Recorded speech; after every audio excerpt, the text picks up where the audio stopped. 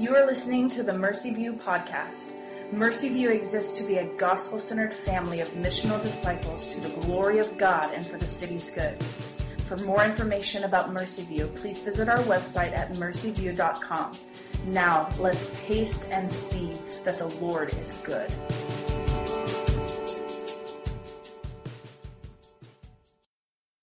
Now please stand for the reading of God's Word. We will be in Romans chapter 1, verses 14 through 17. I am under obligation both to Greeks and to barbarians, both to the wise and to the foolish. So I am eager to preach the gospel to you also who are in Rome. For I am not ashamed of the gospel, for it is the power of God for salvation to everyone who believes, to the Jew first and also to the Greek. For in it the righteousness of God is revealed, from faith for faith. As it is written, the righteous shall live by faith. This is the word of the Lord.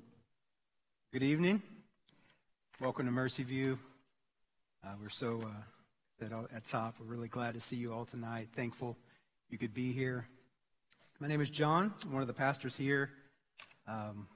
Just excited to be able to step into God's Word with you this evening. So as we get started, I'd love to just pray. So let's do that. Father, I pray, Lord, that you would just send peace upon us, Lord, just as we bring the baggage of the week behind and the week before into this space, Lord. I pray that this would be a place that we could quiet our hearts. Holy Spirit, I pray that you would illuminate your word for us tonight. Lord, just open our eyes, our hearts, and our minds to see your truth. Pray that in Jesus' name. Amen. Well, it is interesting to me how changing our perspective can change our priorities. Sometimes we play a part in that, right? We play a little bit of a role in changing our perspective. We work to do that. Sometimes circumstances beyond our control can help that along. 2.5 years ago, my life and my family's life took a sudden turn. I found myself in the emergency room in the midst of a heart attack. After the excitement of that evening, I was placed in ICU so they could really try to get my heart stable enough for surgery, for bypass surgery. And so the prognosis wasn't great, and I got 3.5 days to look forward to that surgery. Laura and I poured our hearts out to the Lord during that time because we didn't know what else to do. We were searching for peace, knowing He was the only one that could provide that. Surgery came. Surgery was successful. I'm here today by God's grace. But as I recovered, I got to see something happen in Laura. There was this acute awareness of God's goodness, and she needed to tell the world about Him. First, it was a former coworker of mine that came to visit. Laura had never met this guy before. His name was Brad. He'd never met him. And so he visited. He had actually had surgery in the past, and so we chatted about that. But at the end of that visit, Laura just says, "Hey, Brad, do you know Jesus?" I was just like, wow, that was bold. And so the conversation started. And next thing I know, we're having these conversations with everyone that came in the room, it seemed like. There were nurses that would come into the room, and we would end up in these spiritual conversations. Residents that would visit to check on me. I mean, Laura's kind of evangelizing the staff. One I remember the most, I remember waking up in the middle of Laura full on sharing the gospel with my aunt as they were there by my bed. So I woke up kind of half groggy. I heard what was happening, and I just kind of shut my eyes, pretended to be asleep, and let it happen. I didn't want to interrupt that moment. There was this heightened awareness in Laura of who He is and how good the gospel is. Our circumstances changed her perspective in a way. God was everything, and we were completely dependent on him. And everyone needed to know that news. As we continue this evening in the book of Romans, we come to what is really the end of the beginning.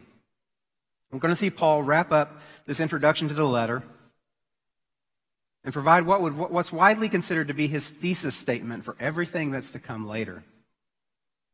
And as we began, we saw Paul introduce himself as set apart for the gospel of God through the person and work of Jesus. And through Jesus, we receive grace as his gift through faith.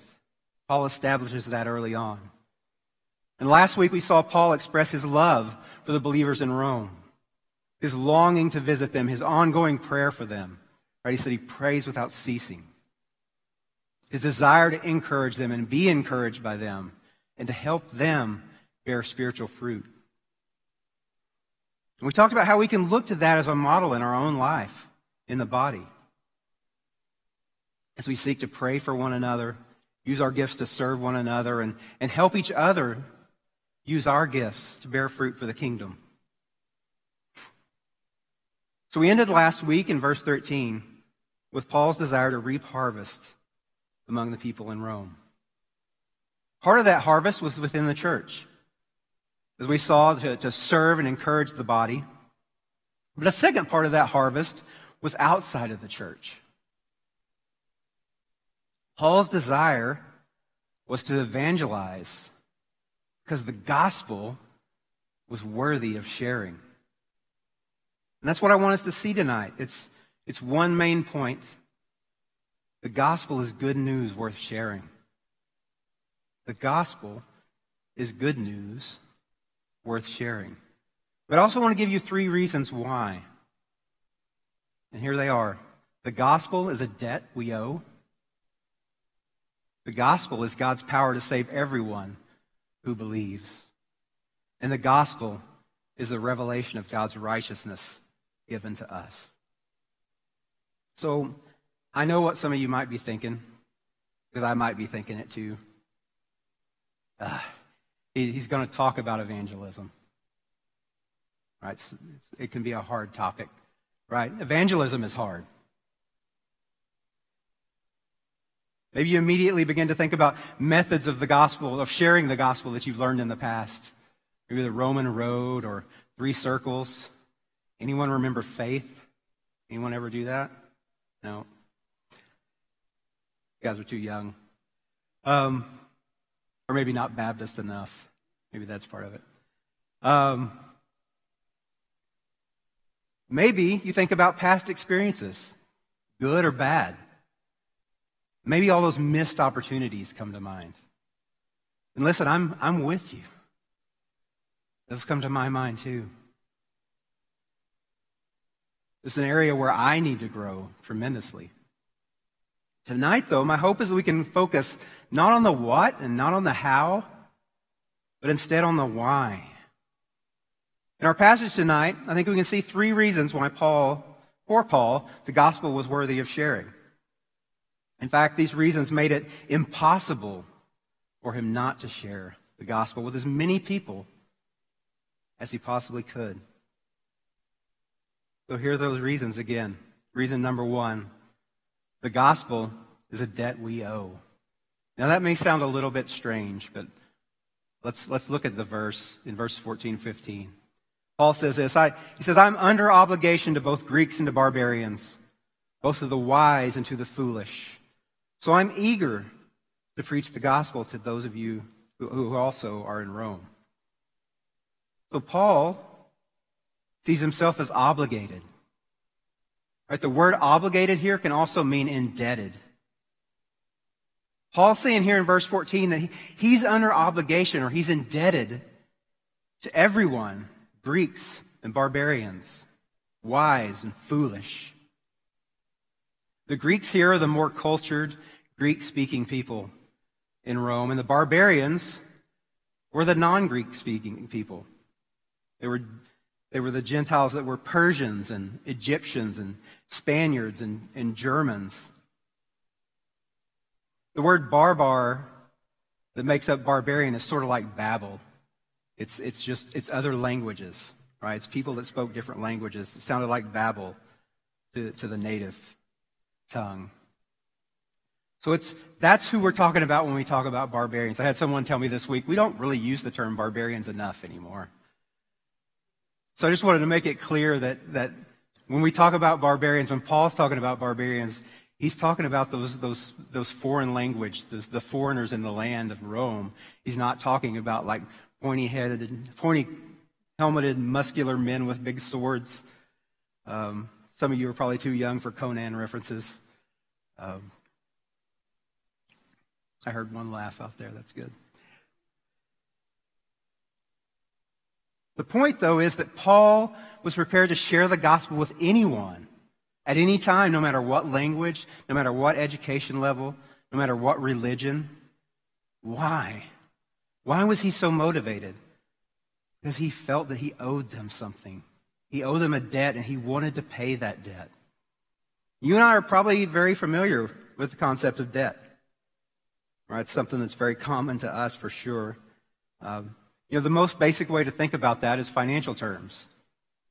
I can borrow money from someone. Right? And if I borrow $10,000 from someone, I owe them that money. I'm in debt to them until I pay it back, right? There's another way that I can be in debt. If someone gives me $10,000 to give to someone else, that money's not mine. But I would be in debt to the other person, or I would be in debt until I saw the other person and handed over that money. That $10,000 in my pocket would be a debt that I owe until I had given the money to the rightful owner. Another way I saw that is described with a messenger. Right? So in the days before modern communication, during war, when the war was over, there wasn't a radio or a telephone. There wasn't a quick way to get the word out to the battlefield that the war was over. So the news that the war was over was often given to a messenger. And it was that messenger's job to deliver that message. The messenger was under obligation to get that news to all sides as quickly as possible. Urgency was there because lives were at stake. And so that last picture of debt, or that picture of the messenger delivering the urgent news, that's the picture that Paul is getting at when he says he's under obligation, when he's indebted to all people to share the good news of the gospel. So what's true for Paul is also true for us. God's given us his gospel. He's entrusted us with the amazing news of what Jesus has done. And as Christians, it's what he's commissioned us to do. Right? He tells us to go and make disciples. And if you've been around Mercy View long, you've also heard us say that we see evangelism as the leading edge of discipleship. So a significant piece of making disciples is going to look like evangelism. And the gospel was the reason for it all. Jonathan Dodson, in his book, The Unbelievable Gospel, says this. It says the gospel is central to how and why we evangelize. People need to see how the gospel speaks to their particular and unique needs. The gospel brings us exactly what we need: acceptance, approval, forgiveness, newness, healing, worth, purpose, joy, hope, peace, and freedom, all in Jesus.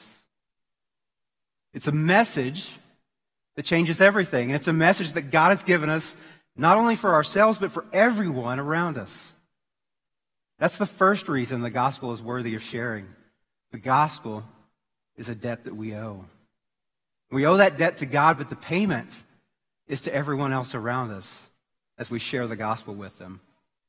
So my question to you is, are we eager, like Paul, to share the good news? I want us to see, though, that the gospel is more than just a message. That brings us to reason number 2. The gospel is a message worth sharing. And that's that the gospel is God's power to save everyone who believes. Look in verse 16. For I'm not ashamed of the gospel, for it's the power of God for salvation to everyone who believes, to the Jew first, and also to the Greek. Why would Paul need to say he wasn't ashamed of the gospel? Probably because he faced that temptation just like we do, to think that that's to be ashamed, right? Why else would he write that? Now, I think we have a tendency to create some picture of Paul in our heads, to maybe make him more than he is, and it probably isn't accurate. I mean, he was Paul, right? But John Stott writes that according to tradition, Paul was an ugly little guy with a beetle brows, bandy legs, a bald pate, a hooked nose, bad eyesight, and no great rhetorical gifts. In other words, Paul was nothing special. What could this little guy bring to the cultural, intellectual, powerful empire that was Rome? So Paul, not only Paul, could have been ashamed due to his appearance and his ability, but the message of the gospel itself is offensive. The word translated ashamed, when Paul says, I'm not ashamed, can also mean offended. So how is the gospel offensive? Well, the gospel tells us our salvation's free and undeserved. Our only hope is in a gift. In other words, no amount of our own goodness matters. None. The gospel tells us that Jesus had to die for us. Right? Our own sinfulness, your own sinfulness, my own sinfulness required a sacrifice. The gospel tells us that our salvation was accomplished by a suffering servant. And to follow Jesus means a life of suffering and serving with him. Safety and comfort are not a guarantee. Nobody wants to hear those things. Nobody. Right? We prefer to trust in our own goodness. We want to believe in human decency. We want to make our own way, not rely on someone else. And we definitely want an easy life as opposed to something that might be difficult. So it's easy to be ashamed because we're a messed up people. Bringing what to the world seems like a messed up message. But Paul saw the gospel as a power. He reminded himself that the message of the gospel, which some see as a weakness, is the very power of God. It results in the salvation of every single person who believes and receives the message. The gospel is power because it changes people. Have you ever tried to change someone? No matter how hard you try, it just doesn't work. I mean, we can't even change ourselves. But the gospel, the Word of God said the gospel changes everyone who receives it. In 1 Corinthians 6, the Apostle Paul describes some of the people that have been changed by the gospel. In verses 9 through 11, he says this. He says, "Or do you not know that the unrighteous will not inherit the kingdom of God? Do not be deceived, neither the sexually immoral, nor idolaters, nor adulterers, nor men who practice homosexuality, nor thieves, nor the greedy, nor drunkards, nor revilers, nor swindlers will inherit the kingdom of God. As such were some of you." As such were some of you. Pretty much gets everyone, right? He says, "But you were washed, you were sanctified, you were justified in the name of the Lord Jesus Christ and by the Spirit of God." The gospel has the power to change all kinds of people struggling in all kinds of ways with all kinds of issues. And by its very nature, it's powerful. It changes lives, it changes people, it changes societies. When Paul saw the gospel's power, he found it impossible not to share it. And Paul writes this letter with the hopes of going to the very power center of the civilized world at that time. But Paul knew something, or someone, greater. The most powerful force in the world isn't a political or military power. It's not wealth. It's not status. It's not any power belonging to any man, woman, empire, or nation. The greatest power is the gospel, because it's the power of God that saves everyone who believes. The gospel is worth sharing because it's the power of God. There's one more reason I want to give you. The gospel is a revelation of God's righteousness given to us. That's reason number 3. The gospel is a revelation of God's righteousness given to us. Verse 17 says this, "For in it," or in the gospel, "the righteousness of God is revealed from faith for faith, as it is written, the righteous shall live by faith." So this is a loaded passage. There's so much that we could spend a lot of time unpacking, and there are many who could do it better than I can. But this is one of the most important statements in all of Scripture. It gets to the very heart of the gospel. This is a verse that changed church history and even changed the world. It's the passage that played an important role in the Protestant Reformation after Martin Luther came to understand it. And if we're able to press into this truth and truly understand it, it'll change us too. Righteousness is something that Paul's going to talk about a lot in Romans. As Brad mentioned in the introductory sermon, it's mentioned over 30 times in 30 verses in this book alone. Here Paul is using it as he lays out the foundation for all that follows in the rest of Romans. As we think about what righteousness means, we might think about right standing. Right? We have a right standing with someone. Our record is clean. No one has anything against us. Right? So those are some ways that we might think of righteousness. In terms of God's righteousness, He's perfectly good. He's perfectly holy. He's without blemish. So here's what I believe it means when Paul writes, in it the righteousness of God is revealed from faith for faith. The gospel reveals the righteousness of God. And what is that righteousness? Not only is it a clean slate before God, but it's more than that. It's His holiness. It's His goodness. It's His perfection. It's not a righteousness that's ours. It's not our own. It's a righteousness that God has given us. God in His grace makes His righteousness available to us. And we need to receive it with open hands. Remember, it's a gift. His righteousness is a gift. We don't add to it. We don't contribute to it. We simply receive it. And how do we do that? By faith. Right? It says from faith for faith. From faith means that God's faithfulness is the beginning of it all. Right? Through the life, death, and resurrection of Jesus.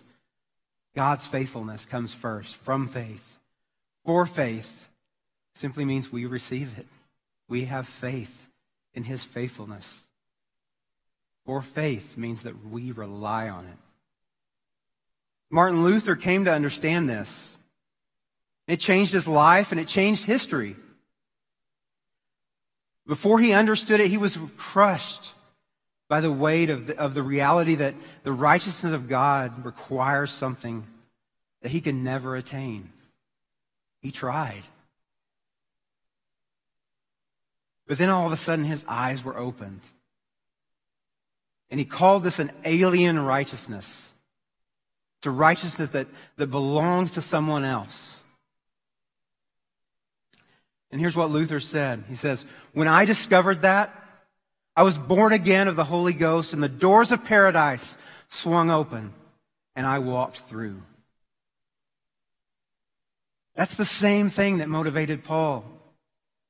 He saw an obligation to share the gospel of Jesus with everyone because the gospel was the power to save, and the revelation that God's righteousness is a free and gracious gift we receive by faith. So if you're like me, you might hear a message like this on evangelism and be tempted to look back on all the times you were ashamed. Maybe it was a conversation with a neighbor. Maybe it was the coworker that you sit next to every day. Maybe it's that family member. Your mind might wander again to the what's in the hows. How can I get better? Right? What's the best method? What's the best way? But I want to encourage you, and trust me, I need this more than most. Don't worry about the what and the how. Set your mind and your hearts on the why. Do the work now to help change your perspective. Don't wait for circumstances beyond your control to bring you desperately to Him. You need Him just as desperately now if your life is going better than you could have ever dreamed. Press into the Word, press into community to help you rightly see who He is. Do that to be so deeply in awe of the power and the wonder of the gospel that you can't not tell people about it. Do that so it becomes a priority, not because you have to, but because you want to, because you love to. You love to tell the story, right? Martin Luther wrestled with the righteousness of God until God, until God opened his eyes to the reality that the righteousness was a gift. And it changed the world. What if we began to wrestle, to fight, to know and understand the gospel like that? How might our families be changed? How might our neighborhoods be changed? Our church, Tulsa, the world. I want to close by going back to Jonathan Dodson's unbelievable gospel.